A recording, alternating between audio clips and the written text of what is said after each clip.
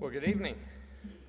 It's good to see those of you who are here with us in person and those of you who are there with us online. Just want to remind you that we're there on Facebook and on Twitter at HBC Tullahoma. We're on YouTube at Highland Baptist Tullahoma, and then our phone live streaming. Encourage you to use that and to share that with others. If you need that number, we'll be glad to give that to you.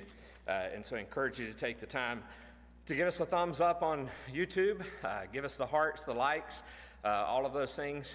Subscribe there on YouTube also, and that'll just help to get the word out even more about our service this evening. We're going to be in the book of Revelation tonight, taking another look again at Revelation 13.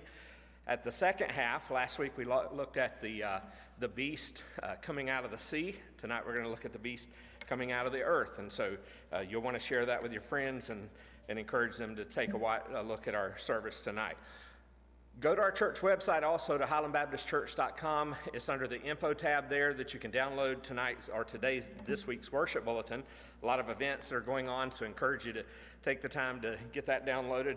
Under that info tab is also where you can download the children's worship bulletins, one for ages 3 and up, one for ages 7 and up. Those always go along with the Sunday morning service. And then also the prayer list, which I don't have one in my hand right now, but you can download that also under that info tab. And then while you're there on that page also, you can go to the far right hand side, click the Give Online tab there, and you can do your online giving. So I encourage you to take the time to do that even tonight. And then just a reminder, especially for those who are in person, if you're at home, we'd encourage you to call and ask about this, and we could just gather the information from you over the phone. But in the holders on the back wall here, as well as on the sides when you go out the doors here, we have our connection cards.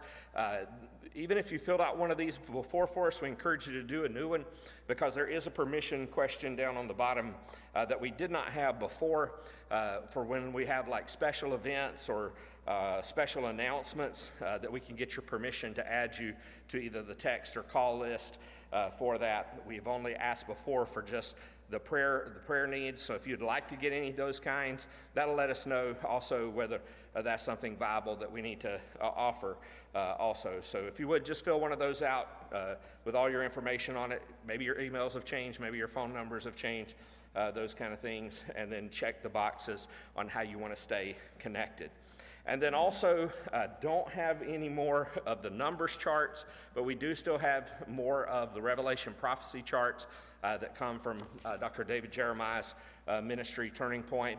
Encourage you to send us information. If you want one of these, we'll be glad to send it to you for free. If you want one of these in person, they're over here and over here on the sides of the stage. So just wanted to make you aware of those things. We will be watching Facebook tonight for any prayer requests. So if you need to make any prayer requests or any updates, please let us know, and we'll get that information from Facebook to let others know before the end of the service. If you don't use Facebook and you want to give us that request, you can send it to us in an email at highlandbaptisttullahoma@gmail.com or highlandbaptist@cafes.net, or you can just call the church office and that'll get it to us also. So, Brother Mike, if you want to come and lead us in our song.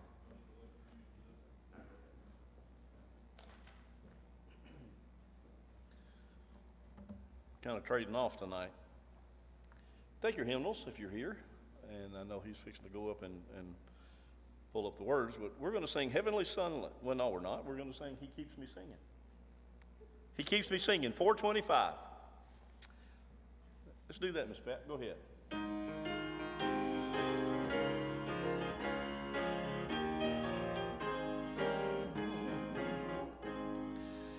There's within my heart a melody, Jesus whispers sweet and low. Fear not, I am with thee, peace be still, in all of life's ebb and flow. Jesus, Jesus, Jesus, sweetest name I know, fills my every longing, keeps me singing as I go. All my life was was wrecked by sin and strife. Discord filled my heart with pain. Jesus swept across the broken streams, stirred the slumbering chords again.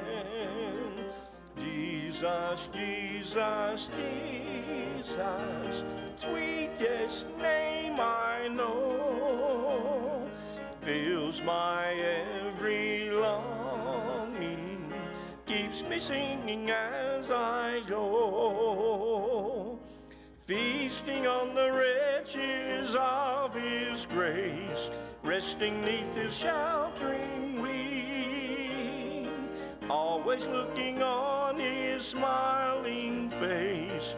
That is why I shout and sing. Jesus, Jesus, Jesus, sweetest name I know, fills my every longing, keeps me singing as I go. Though sometimes He leads through waters deep, trials fall across the way. Though sometimes the path seems rough and steep, see His footprints all the way. Jesus, Jesus, Jesus, sweetest name I know, fills my every longing, keeps me singing as I go. Soon He's coming back to welcome me, far beyond the starry sky. I shall wing my flight to worlds unknown, I shall reign with Him on high. Jesus, Jesus, Jesus, sweetest name I know, fills my every longing, keeps me singing as I go. Thank you. Thank you, Miss Pat.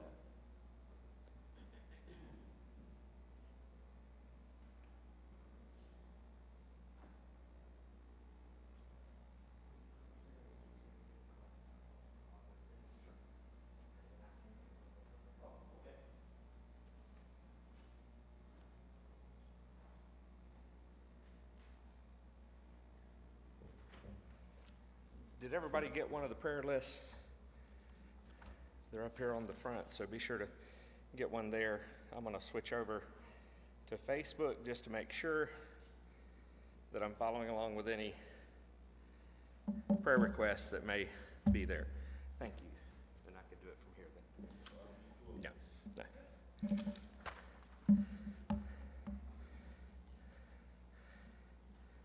So hopefully if you're at home there, you've gotten your prayer list downloaded, or at least can see it there on your device. So let me get a couple of things here going. So as we're getting ready for all of that, let me just ask you if there's any prayer requests that you may have online there or here in person, any updates to the prayer list, and then I'll make mention of some here in just a moment that I do have. Yes.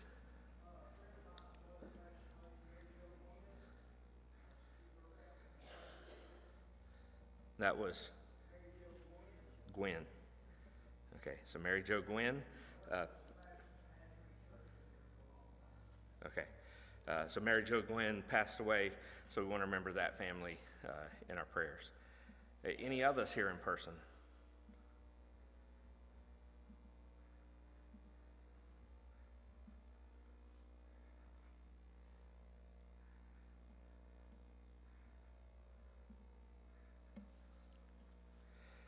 So as you take a look at your prayer list then on the HBC family, let me make sure I have the correct one here.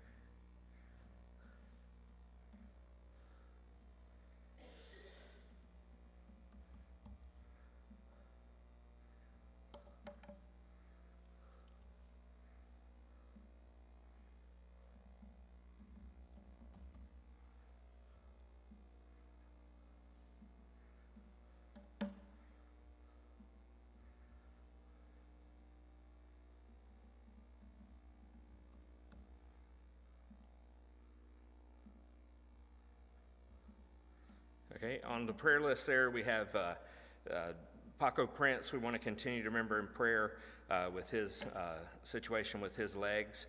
So continue to keep him in your prayers. We removed several from that list, but we want to remember Beverly Daniels, who has some medical issues. She had been in the hospital, in ICU, still in the hospital, but just pray that things will continue to get better with her. I do not. Do you?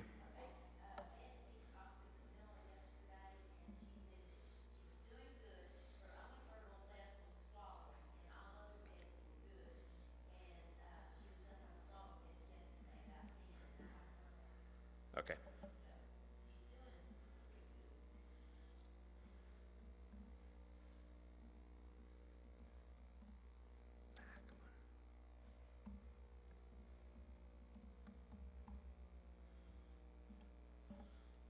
Yeah, I'm unable to authenticate, so you will have to go up there.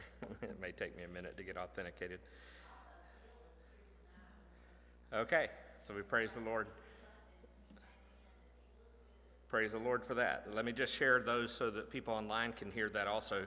Gil Williams is here tonight, and so we praise the Lord for that. He's continuing to heal well. And then the other one that we mentioned a while ago was Beverly Daniels. The update on her is that she did have a slight stroke. It affected mostly her swallowing. She's starting to get some of that back, but just continue to keep her in your prayers. It's a very slow baby steps kind of process there with her, and so keep her in your prayers as she continues to recover from that. We want to remember Glenn Liebig, who is Linda Smith's dad. They were going there this week to be with her family, next week to be with Mark's dad, and when they got there, her dad had COVID, and so keep him in your prayers. She'll be staying there for the 10 days, for 10 days there with him. And then Linda Ray is home recovering. Yeah, she's still having very in-depth therapy at home, but she wanted to go home, and so they thought they would try that. So they're coming to her house and doing rehab. Okay. All right. So just remember Linda Ray. She's still got a long road of recovery there, but keep her in your prayers. Remember the family and friends of Jack Hagee. He passed away on Sunday. So keep that family in your prayers also. And then Libby Kine, who is Rick Miller's mother, who had a stroke. I talked with him Sunday. He said she's starting to eat some more solid type foods, but still can respond to questions by squeezing her hand or stuff like that, but still keep her in your prayers as she's there on hospice. Any others that we need to particularly mention? We do not. That'll be later, is what we understand.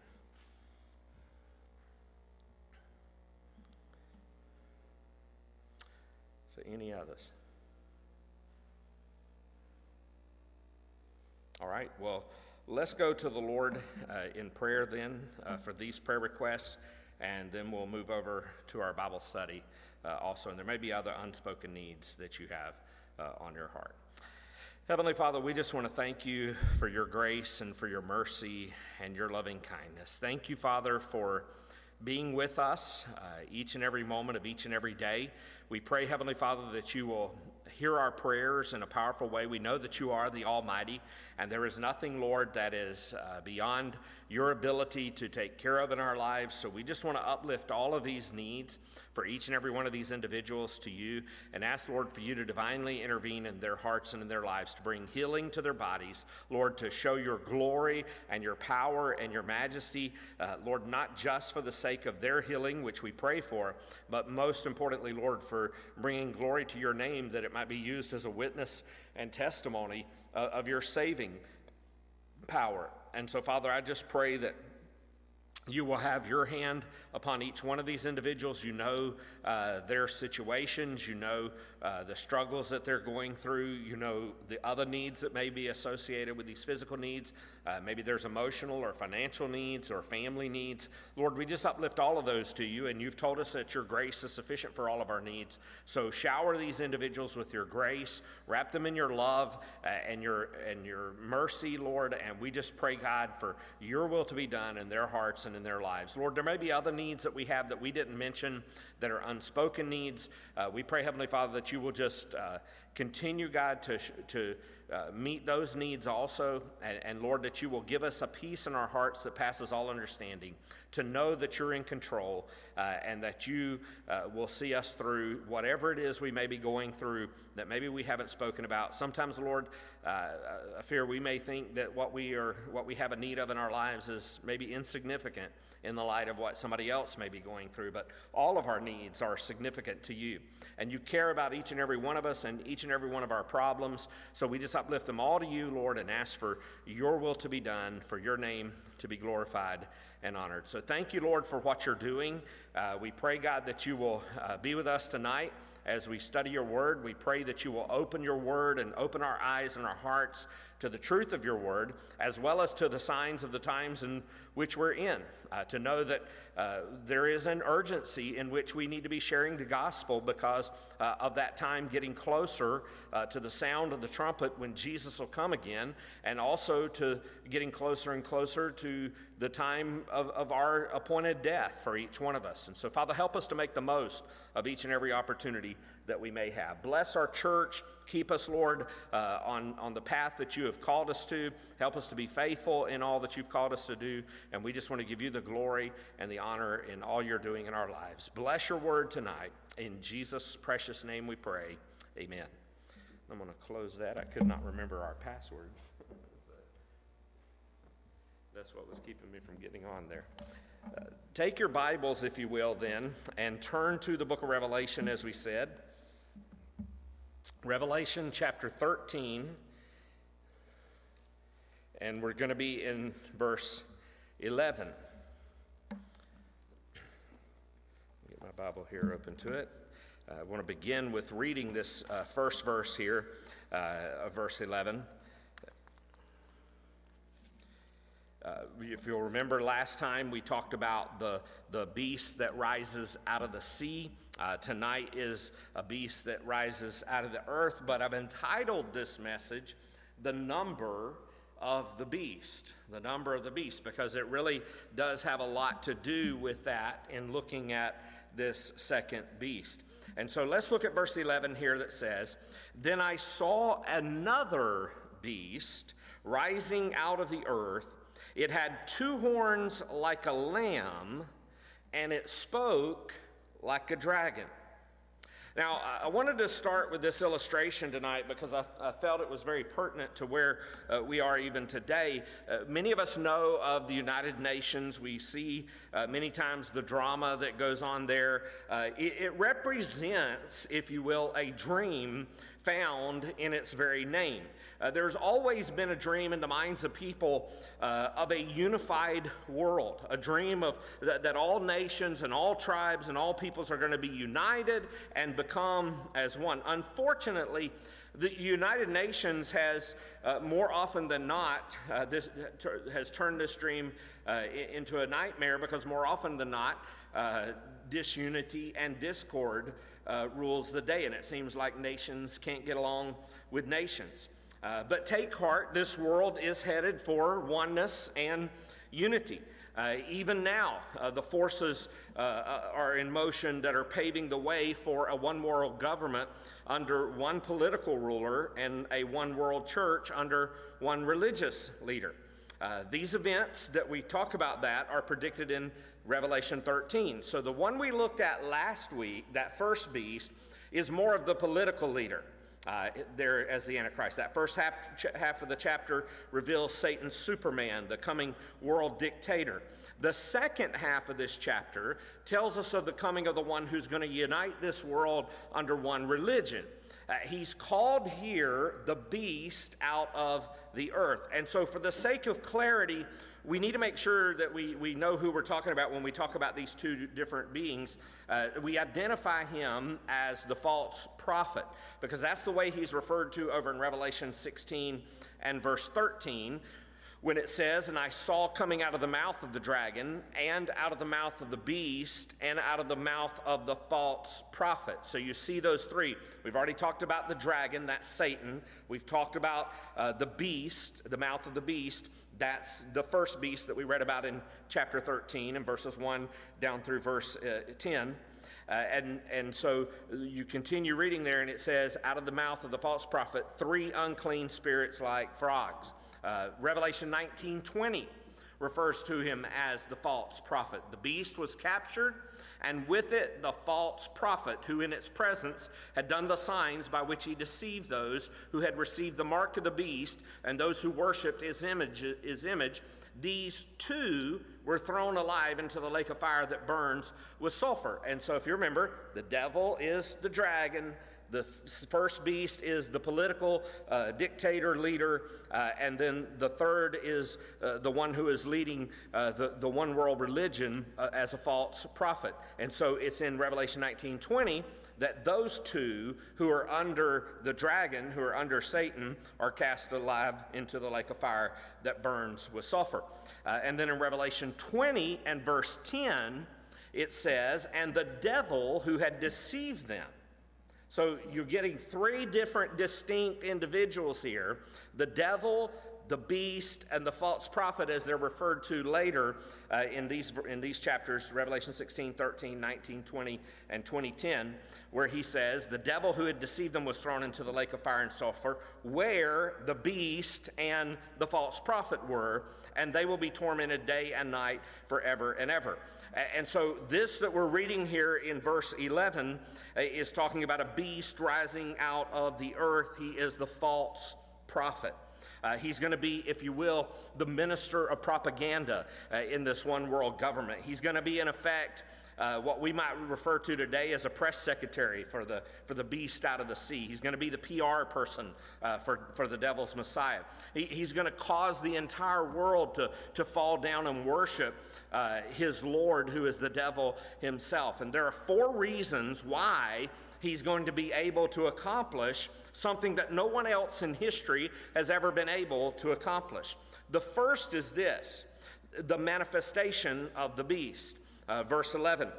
Notice previously, as we said, we were introduced to the beast out of the earth. Now we're introduced to the beast out of the sea. I saw a beast rise, another, that's meaning a second there, a second beast rising out of the earth, and it had 2 horns like a lamb, and it spoke like a dragon. Now the 2 beasts, the one out of the earth, the one out of the sea, they are like 2 peas out of the same pod, if you will. Both are from the belly of hell. Both are the devil's puppets. Like the first beast, this beast is also given a very strange description. Notice the description. He's described as a lamb and a dragon. I mean, 2 of the most polar opposite things that you could think of: a lamb and a dragon. He's described as a lamb to represent his meekness. At first, he's going to be a soft-spoken, smooth-talking operator. Sugar's not going to melt in his mouth. He's going to be gentle. He's going to be gracious. He's going to be appealing to the masses. But we're told that he also has horns. He's like a lamb who has horns. Have you ever seen a lamb with horns? No. We know a lamb doesn't have any horns. Horns in the scripture represent power and authority. So as the lamb, we see his meekness. By his horns, we see his might. But then we see he speaks like a dragon. So he's wicked and violent in his actions like a dragon. He's going to be an intimidator. He's going to be an exterminator. As a bully, he'll insist that everyone worship his master, the devil. As a beast, he's going to kill those who refuse to do so. And we're going to see that fleshed out in the remaining part here of chapter 13, that lamb-like qualities, but then also the dragon-like qualities where he's going to kill those who refuse to worship the beast. So he's literally a wolf in sheep's clothing. So the beast is going to be as meek as a lamb, as mighty as a lion, but as cruel as a dragon. Notice not only the manifestation of the beast, but the might of the beast. You see this in verse 12. Verse 12, it says, it exercises all the authority of the first beast in its presence and makes the earth and its inhabitants worship the first beast whose mortal wound was healed. Now, you remember we read about that last week in the earlier part of this, that the beast had what appeared to be this mortal wound in verse 3. He seemed to have a mortal wound, but its mortal wound was healed, and the whole earth marveled as they followed the beast. But what we see that he's telling us here in verse 12 is that he has the same power, he has the same authority as the first beast. So just like the first beast derives his might and his power from the devil, the second beast gets his power and his might from the first beast. So you have the devil, the first beast, and the second beast. Now that tells us a lot about the kind of might that he has. First of all, it's a deceptive might. It's a deceptive might. He's going to use his might and his power to deceive the earth into worshiping the beast. Now, it may come as a surprise to you to learn that Satan is not against religion. In fact, he's in the religion business up to his ears. He wants to corrupt religion. He wants to divert religion until the only religion in the world revolves around worshiping him. Daniel chapter 11 and verse 36, this is where we always have to keep going back sometimes to the Old Testament to get some better insight. Daniel 11:36 tells us that the goal of the Antichrist is to exalt and magnify himself above every god. That's what it tells us there in that verse that you see on your screen. That has always been the primary desire of the devil, is to be elevated to the position of God. He's always wanted to be like God. He's always wanted to take God's place, to usurp God's authority, to accept God's worship, to wear God's crown, to rule God's kingdom, to sit on God's throne. The job of the false prophet is to lead the entire world to worship the devil. Now, if you put this into perspective, the false prophet is essentially the counterpart or the opposite of the Holy Spirit. The primary ministry of the Holy Spirit is to glorify Christ and to lead people to worship him. It's his job to magnify Jesus. It's his job to exalt Jesus. Well, likewise, is the job of the false prophet to get people to worship Satan, to magnify him, to exalt him above every other god. So you see, just like there's an antichrist, there's an anti-spirit. Satan is the master counterfeiter. And so just like there's a holy trinity, there's also an unholy trinity. The unholy trinity is described over in Revelation 16 and verse 13 that says, "And I saw coming out of the mouth of the dragon, who is the devil, and out of the mouth of the beast, who is the world political leader, and out of the mouth of the false prophet, who is the religious leader, 3 unclean spirits like frogs." So just like there's God the Father, God the Son, God the Holy Spirit, there's also the dragon, the beast, and the false prophet. The dragon, or Satan, is the counterfeit of the Father. The beast is the counterfeit of Christ, and the false prophet is the counterfeit of the Holy Spirit. That's why you read back in verse 3 about that mortal wound, because he's trying to portray like he's like Jesus, that he died and was resurrected. He's putting a false message out there of what happened to him with that seemingly mortal wound. Now, the dragon opposes God the Father, the beast opposes God the Son, and the false prophet opposes God the Holy Spirit. So just like there's going to be one world government led by the beast, there's also going to be one world religion that's going to be headed by this false prophet. And that may surprise us to know that there are many today promoting that kind of concept. and who would welcome that kind of political and religious unity, if you will, as that's the world's only hope. There was a man by the name of Arnold Toynbee. He was a great historian. He mentioned him last week. Here's a quote that he said. He said, "Living together as a single family is the only future mankind can have now that Western technology has simultaneously annihilated distance and invented the atomic bomb. The alternative to the destruction of the human race is a worldwide social fusion of all the tribes, nations, civilizations, and religions of the world." And this world, even now, is being set up by the master deceiver to accept these leaders as they come on the scene. And so we see his might there. We see also a destructive might as you come on down to verse 15.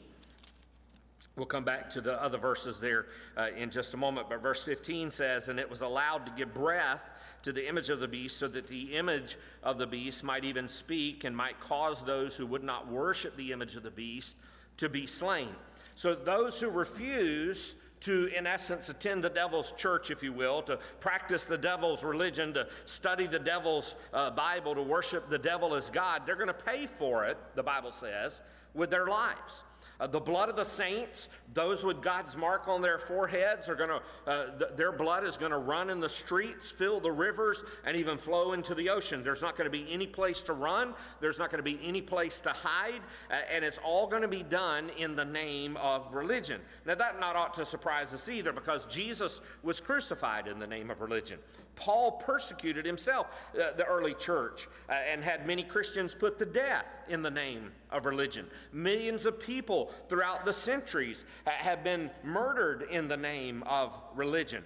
A man was talking to a Christian about the importance of merely having religion. He said, after all religions have some good in them.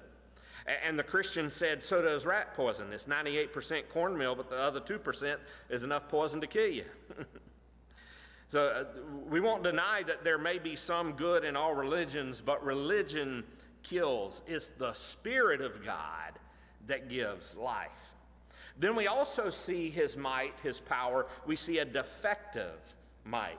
A defective might. You see there again in verse 15 that this false prophet is going to cause many to worship the devil. In fact, he'll cause most people to worship the devil. So he'll again be frustrated in his desire to be like God, because one day God is going to cause everyone who has ever lived to worship the Lord Jesus Christ. There's a day that's coming that Philippians chapter 2 verse 10 tells us that at the name of Jesus every knee should bow in heaven and on earth and under the earth. And I believe that includes the devil, that includes the beast, and that includes the false prophet. The devil and his demons are powerful, but they are not all powerful. So many times when we think of them, even though there's a correlation here to an unholy trinity, if you will, they are no match. They're not even equal, even in the same playing field, if you will, as God is, because the devil is not all powerful. The devil and his demons are mighty, but they're not almighty. Our Lord is almighty. 1 John chapter 4 and verse 4 says, little children, you are from God and have overcome them, for he who is in you is greater than he who is in the world. And that's who he's talking about here, the devil. The second beast, we said, remember, gets his power from the first beast. The first beast gets his power from the dragon. But who does the dragon, the devil, Satan himself, get his power from? He gets his power from God Almighty. The only power the devil has is the power that God has allowed him to have. He's on a leash, if you will, with his power. So he is limited in his power and limited in the scope of things that he can even do. There's a third thing that we need to see here also. There's the miracles of the beast. The miracles of the beast. We see the manifestation of the beast. You see the might or the power of the beast. But then you see the miracles of the beast. And if you'll remember Sunday, in the message Sunday, we talked about miracles. And we talked about, do you believe in miracles? Because there's sometimes miracles that we see, even in our world today, that are not from God. Notice what verse 13 and verse 14 says. talking about it's talking about this beast that looks like a lamb, speaks like a dragon.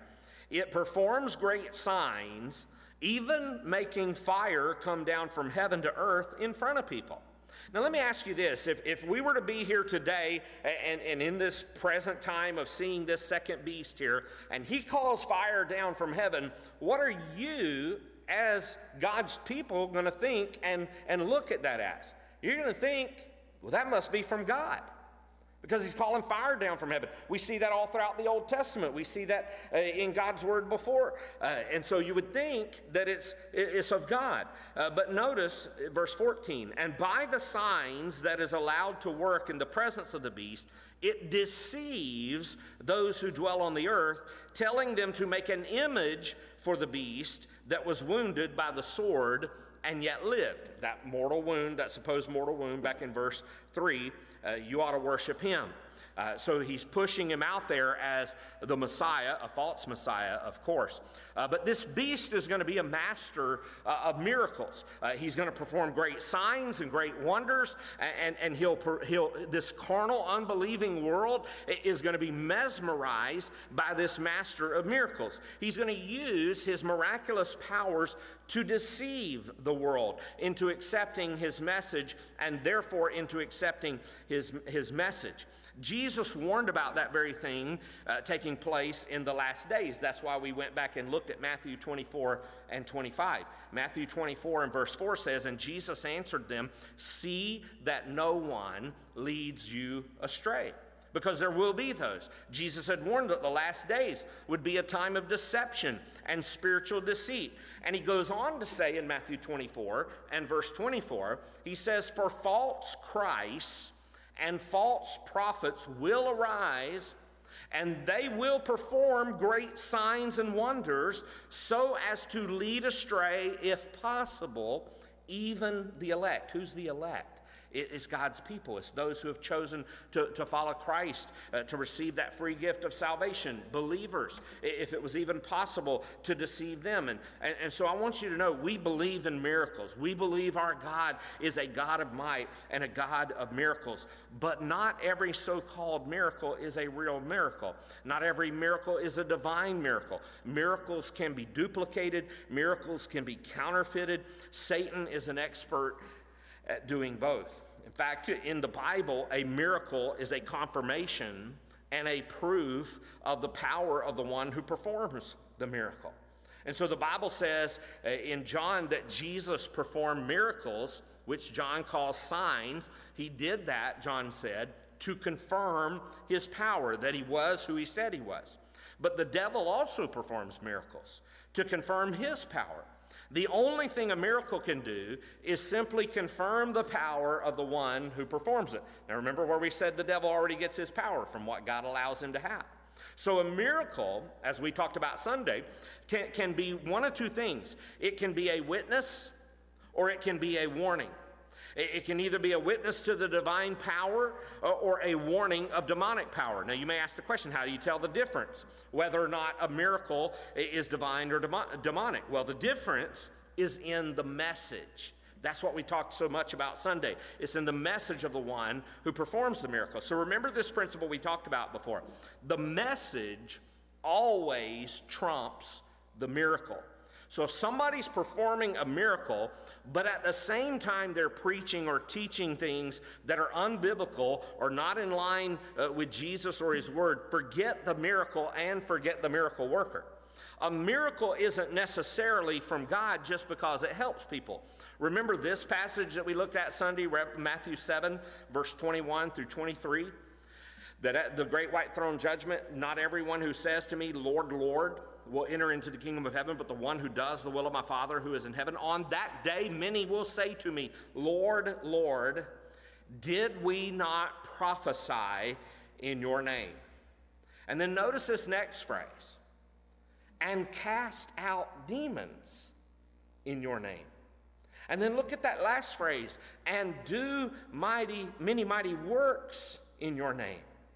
And then will I declare to them, I never knew you. Depart from me, you workers of lawlessness. That's telling us there that there are individuals who are false prophets, false miracle workers who cast out demons and did works in his name. They said, we did these things in your name, but he says, I never knew you. Because the message always trumps the miracle. There are people who actually did, as Matthew 7, 21 to 23 is telling us there, who actually did cast out demons. They did a good work, and their miracles did help, but they didn't come from God.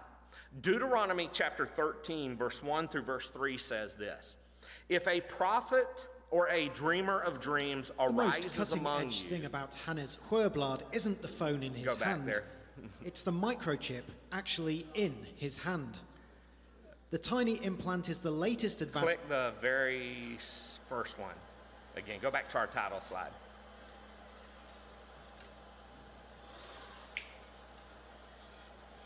Can you scroll back up to the title? If you go back up to the title, it'll replace the video there.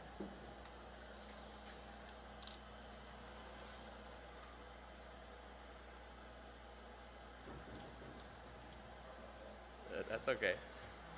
So God makes it very plain, very clear that to test a true prophet, the test of a true prophet's not in his miracles. So he says, if a dreamer arises among you, gives you a sign of wonder, and the sign or the wonder that he tells you comes to pass, and if he says, let us go after other gods which you have not known, and let us serve them, notice what he says. He says, you shall not listen to the words of that prophet or that dreamer of dreams, for the Lord your God is testing you to know whether you love the Lord your God with all your heart and with all your soul. So God makes it plain and clear there. The test of the true prophet is not in the miracles. Then he goes on to tell how to test the true prophet in verse 4 of Deuteronomy 13. He says, you shall walk after the Lord your God and fear him and keep his commandments and obey his voice,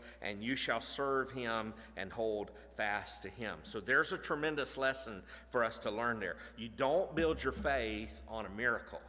You build it on a message. You build it on the word of God. The test of a true prophet isn't in the miracles he performs. The test of the true prophet is in the message that he preaches. And so this beast is going to call down fire from heaven. That's like what we see happens in the Old Testament. So how do you know the difference? Is this of God? Is this not of God? Well, it's the message. He's going to set the heavens ablaze. He's going to make the sky burn red with fire. Maybe in this modern day, that's going to be done with some atomic explosion or some other thing in the outer atmosphere that's going to rain down fire from heaven. But then he's going to make an image to the beast.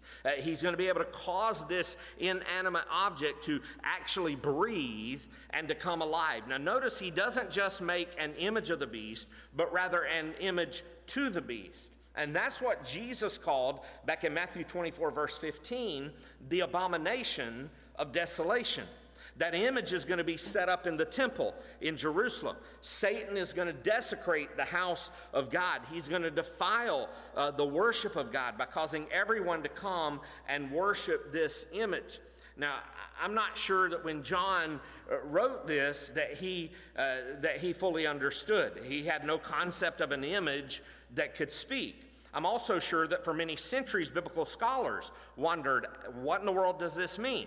But today, that doesn't seem so strange. This isn't science fiction any longer, but rather this is scientific fact. Think about with the advent of television years ago, that we've been able to see people talking on a screen. You talk about people 100 years ago or 200 years ago, they would have thought, man, that's witchcraft or something. They would want to stake you up and burn you with fire or something to say you're going to have this box that people are going to speak out of with moving images and stuff on. And yet we see that today. Today, cars can talk to you. You get in a car today, doors open, lights are on, oil's low, you're stupid, whatever. We can have computers today, devices that can actually talk. Cover this up. You can say, Alexa, or we can say, hey, Siri, And you can ask it to do things, and it'll talk to you. It'll tell you jokes. Matt's kids come in all the time and ask Alexa to sing "Happy Birthday" in my office, because I have one of those in there. You know, we have all those kinds of things. I want you to hear something that came from an article in 1981 that was called the biochip revolution. It's in fact the first time that word was ever used or coined in a phrase, biochip. It was in the magazine called Omni Magazine. The author is Kathleen McAuliffe. And here's what she said: while microchip architects race to squeeze more and more information on the wafer-thin silicon, a few pioneering biochemists are plotting a computer revolution that could make obsolete the most advanced circuits dreamed up in the back rooms at Intel and Motorola. That tells you how old that it is. Almost unnoticed, the ultimate biological computer has reached the drawing boards. The bioprocessor will be a molecular latticework that can grow and reproduce. This article went on to say that it was capable of logic, reason, perhaps even feeling. It's three-dimensional. Organic circuitry will not process data in the rigid linear style of earlier computers, but in a network fashion like the living brain. Small enough to mesh directly with the human nervous system. Biochip implants may restore sight to the blind, hearing to the deaf, replace damaged spinal nerves, give the human brain memory and number crunching power to rival today's mightiest computers. The prototype, they said, back in that day, in 1981, December 1981, is taking shape. The article went on to talk about EMV Associates Incorporated in Rockville, Maryland. Dr. James McAleer, who was the president and co-founder, here's what he said in her article. He said, "Our aim is to build a computer that can design and assemble itself by using the same mechanism common to all living things. This mechanism is the coding of genetic information in the self-replicating DNA double helix and the translation of this chemical code into the structure of protein. The gem-like biocomputer of McAleer's dreams," she said in her article, "implanted in the brain will sprout nerve projections from its tiny protein facets. The host neurons will link up with these spindly outgrowths, sending out electrochemical pulses in the brain's own language. The implant will ideally combine the brain's ability to relate incoming data to reason, if you will, with electronic speed and efficiency." Dr. McAleer further states, "We're looking at conductive velocities about 1 million times faster than nerve cells, circuit switches 100 million times faster than neural junctions or synapses, and packing densities of the functional circuit elements 1 million times greater than are formed in the brain." He said the factor of 10 to the 20th power is truly incomprehensible in terms of any present concept of intelligence. That was in 1981. It would be expected that the being of an individual so equipped would live in the computer part, not in the central nervous system of the body. But he said it's also possible that when the corpus perishes, when the body perishes, its implant would survive and could be transmitted to a fresh host. Well, that pretty much, she said in her article, pretty much fits the specifications for an immortal soul. And if you have something that has intelligence and the ability to communicate at high speed, it might well become a single consciousness, a superior and omnipotent being. McAleer, for his part, is one not to downplay the importance of the biocomputer that he would one day build. He said that we are so accustomed to thinking of ourselves as the crowning glory of evolution that it's difficult even to consider the possibility that we are merely the beginning of life, a potential for intellectual development that's limitless once we take control of our biological destiny. And here's what she said in her article that I wanted to finish with. His voice, she said, rises slightly to penetrate the din of the bar in which he's speaking. And he said, "One Sunday about 4 years ago," he began, "I was parked in front of the Swedish Covenant Church waiting for my wife, Anna, who was inside. The minister, it seems, had gotten into this tiff," he said, of singing a hymn and then praying that I'd come in and be saved. Well, finally, my wife came out. "Why don't you come in?" she implored. "They've asked me to ask you, don't you believe in God?" And McAleer replied, "You go back and tell them, not only do I believe in an almighty God, but I'm probably the only one here that has any idea how to build it." In layman's terms, what this man is speaking of is the possibility of a computerized human or a humanized computer. Watch this video, if you will. This came out last December, January. No, just to that video.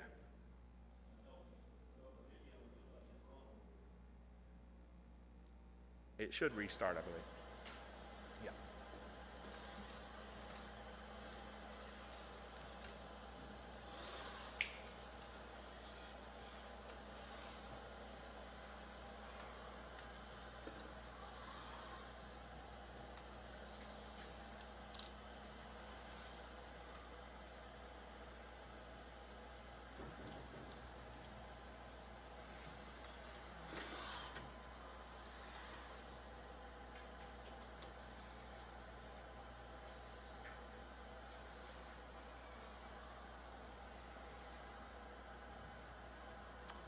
Artificial intelligence.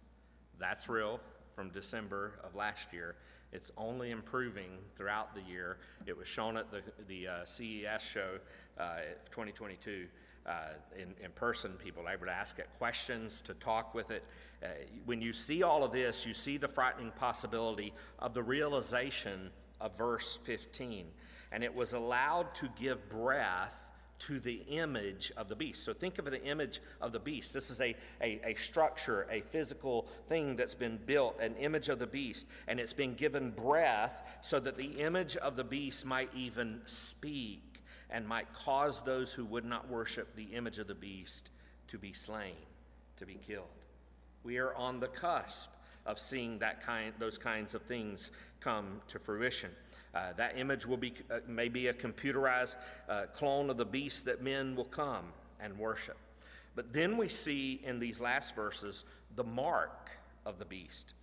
Verse 16 says, and it causes all, both small and great, both rich and poor, both free and slave, to be marked on the right hand or the forehead. So the word mark there is synonymous with the word seal.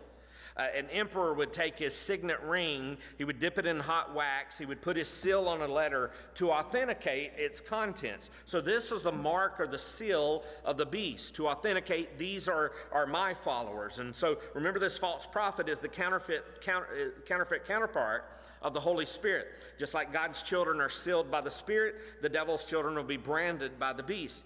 The devil is going to turn this world, sort of, if you will, into some kind of great concentration camp, if you will. Everyone is going to have the mark of the beast. He says, whether you're small or great, you're rich or poor, you're free or slave. Everyone is going to have the name and the number of the beast. It'll either be on the forehead or on the right hand. It may not necessarily be visible. I mean, think about this. You think about years ago when you used to go to the amusement parks or you go to those kinds of things, and you remember they would stamp your hand so you could come back in? Well, you couldn't see that, but when they'd put it underneath a certain light, you could be able to see that then. Well, things are way beyond that today. Through this mark, this beast is going to control the commerce and the currency of the world. Notice verse 17. He's going to do this, put this mark on them, so that no one can buy or sell unless he has the mark, that is the name of the beast or the number of its name. And so someone said back in the 1990s that this satanic society will be a cashless community, that we are rapidly moving today toward a cashless society where currency and coins are becoming increasingly obsolete. That's back in the 1990s. Banks were pushing more and more for a new form of money management known as EFTS. We don't even refer to it that anymore. It's just your debit machine you go to, and electronic fund transfer systems. They still call it that in the system part of it, but the system allows the transferring of money electronically, allowing business transactions to take place without any checks or any currency changing hands. I think about back in I guess it was probably 83. It was the first time I had a computer. It was a Commodore 64, and that was the kind that had the little tape that recorded your data stuff that you had to put on it. You had to write your code for it and everything. Things have changed a whole lot. I mean, you all remember, everybody who's here tonight, probably some of you who are watching online, remember when there was no internet for us to surf and to look at things. Well, we think about all this that it said back in the 1990s, that's reality now, that we basically are a cashless society. And you think about things today like Bitcoin, that has no changing of hands of money, but it's all done electronically. Here's some old reports back in the 80s and 90s that said the American Bar Magazine reports that crime would be virtually eliminated if cash became obsolete. Cash is the only real motive for 90% of the robberies. Hence, its liquidation would create miracles in ridding Earth's citizens of muggings and holdups. That was one of the things that was talked about back in the day of why we needed to move away from cash. Another was that, and this one stood out to me, this comment from back in the 80s and 90s stood out to me because it relates to today. In Europe, the World Banking Association has formulated an international monetary transfer system called SHIFT, otherwise known as the Society for Worldwide Interbank Financial Telecommunication. The purpose, they said, of that conglomeration was to allow international business transactions to take place without the need of any cash or currency. Have you ever heard of SHIFT? If you listen to the news, you would have heard of SHIFT because our president got the EU to freeze SHIFT for the Russian oligarchs to get at Putin and Russia when they invaded the Ukraine. They went on to say, just in case you failed to see the connection with this, how this has with Bible prophecy, Henry Speck, one of the organizational leaders of SWIFT, stated, "We do not want another committee. We have too many already. What we want is a man of sufficient stature to hold the allegiance of the people and to lift us out of the economic morass into which we are sinking. Send us such a man, and be he God or the devil, we will receive him." Here's another. There is coming a day when you won't have to worry about losing your credit card. You will be one. A world number is feasible in the near future, but it also poses a problem because a person could be kidnapped or killed if you carried your number on you, say in the form of our cards that we have. But because of this, many today, which those are received all around the world now, but it said because of this, many today, back in that day, were advocating the insertion of a world number on someone's body. Technology is now becoming available whereby an invisible mark can be put on you by a laser beam, invisible to the human eye, but visible under infrared light. Well, now that can be done in a microchip. Watch this video. The most cutting-edge thing about Hannes Huerblad isn't the phone in his hand. It's the microchip actually in his hand. The tiny implant is the latest advance in a biohacking technology that is steadily becoming a part of normal life in Sweden. We have created a new implant, which is not a chip, it's a full device where you can add different lights, different vibration, different functions. Sweden is a very tech-literate society. And I think this is the main explanation, really, why a lot of Swedes are adopting chip implants. Swedes haven't been shy about upgrading themselves with the new version. Thousands already have microchip implants that they use in their daily lives, waving their hand to gain entrance to the gym, confirm their ID, or make payments. A short moment of pain not putting them off becoming part Swede, part machine. This event is an implant party, simply where ordinary people can show up and get a microchip embedded under their skin. The biohacking movement in Sweden is hosting them all over Europe, but it's at home where they get the most willing recipients. I think it's really cool. You don't have to carry any keys or anything. It's just your body. In maybe 10 years, everything will be in your hand. In Sweden, more than anywhere else, the future is already here. The national train company SJ has around 2,600 people signed up to use microchips instead of train tickets. And no need to mind the generation gap. 18-year-old Felicia and father Magnus still bear the scars of their new implants. Student Hannah Herving is also freshly chipped and now just needs to program it to open doors. Although, importantly for a future career, it does already connect to her LinkedIn. Some people say I'm mad that I don't know if it's safe and all that, but people have been putting these chips into animals for 20 years, so I'm not worried about that. The long-term goal is for the new chips to help provide medical care in remote communities. They're already getting under the skin of the Swedes, and may soon become just another normal part of modern life and of the human body. Paul Rees, Al Jazeera, Lund, Sweden. That was 2019 that video came out. Since then, they have added a COVID-19 passport to that microchip in Sweden also. And it just continues to grow there. You may think what I'm saying is kind of outer space, out in left field. But this isn't the future, it's now. The day is coming when if you're not marked, you won't make it. There'll be no selling, there'll be no buying, there'll be no living. There'll only be dying if you don't take that mark. Every human being is going to have to display the brand of the beast, or otherwise you're not going to be able to buy or to sell anything. It doesn't matter whether you're trying to close a $1 billion deal or you're buying an ice cream at the store. The rule will be no seal, no sale. No brand, no buy. No mark, no money. This mark is going to be in the form of a number, as verse 18 says. This calls for wisdom. Let the one who has understanding calculate the number of the beast, for it is the number of a man, and his number is 666. Many have tried to speculate on the meaning of that number. Theologically, we know what it means. As we talked about the numbers, the number 6 means, anybody? It's the number of man.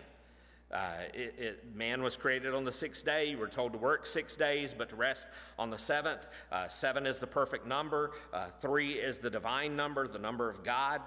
There is God the Father, God the Son, God the Holy Spirit, but there are 3 sixes. In short, here is man trying to be God.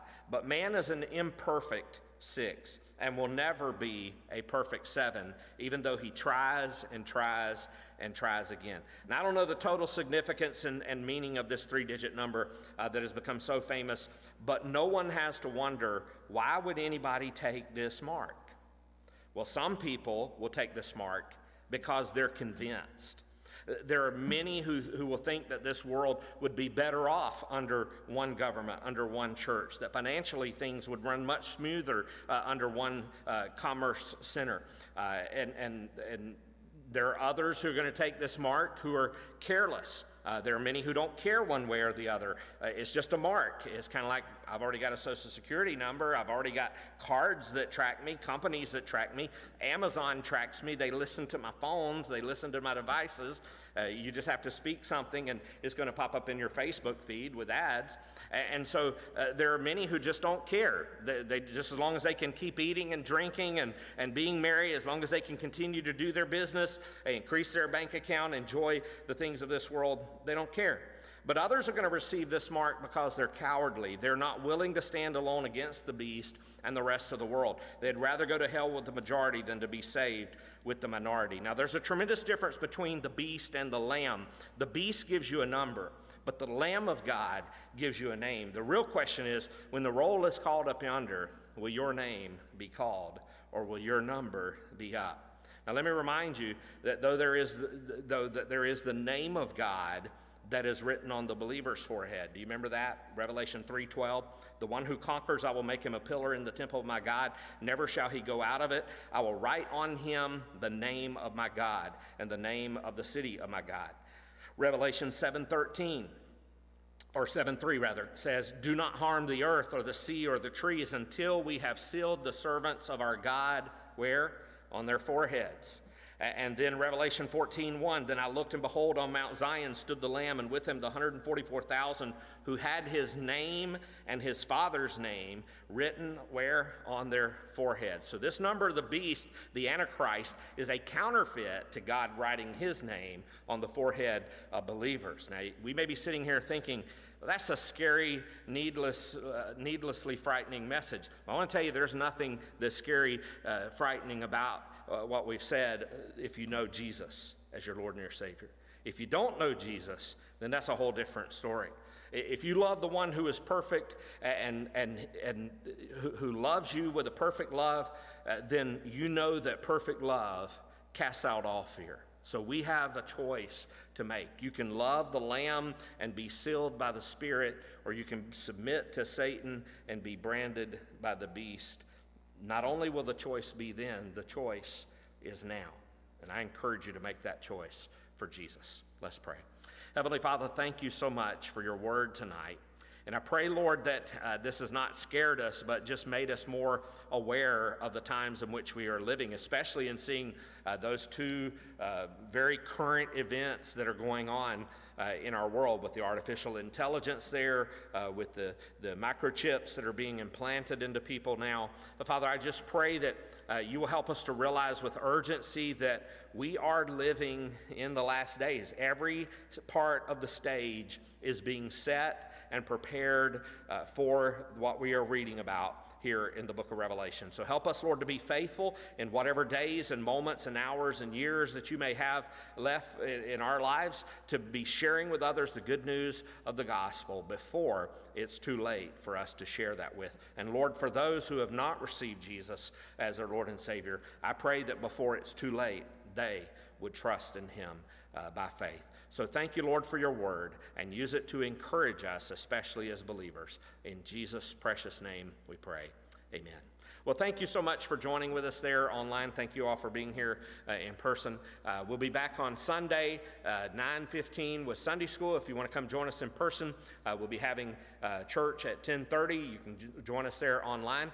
For the next 3 Sundays in a row, we're going to be having baptism, so come. It's going to be a great service all 3 Sundays in a row, and maybe there'll be some more that'll be coming forward too. So you have a blessed week. You stay safe, and we'll be praying for you. You pray for us, and we'll see you this Sunday.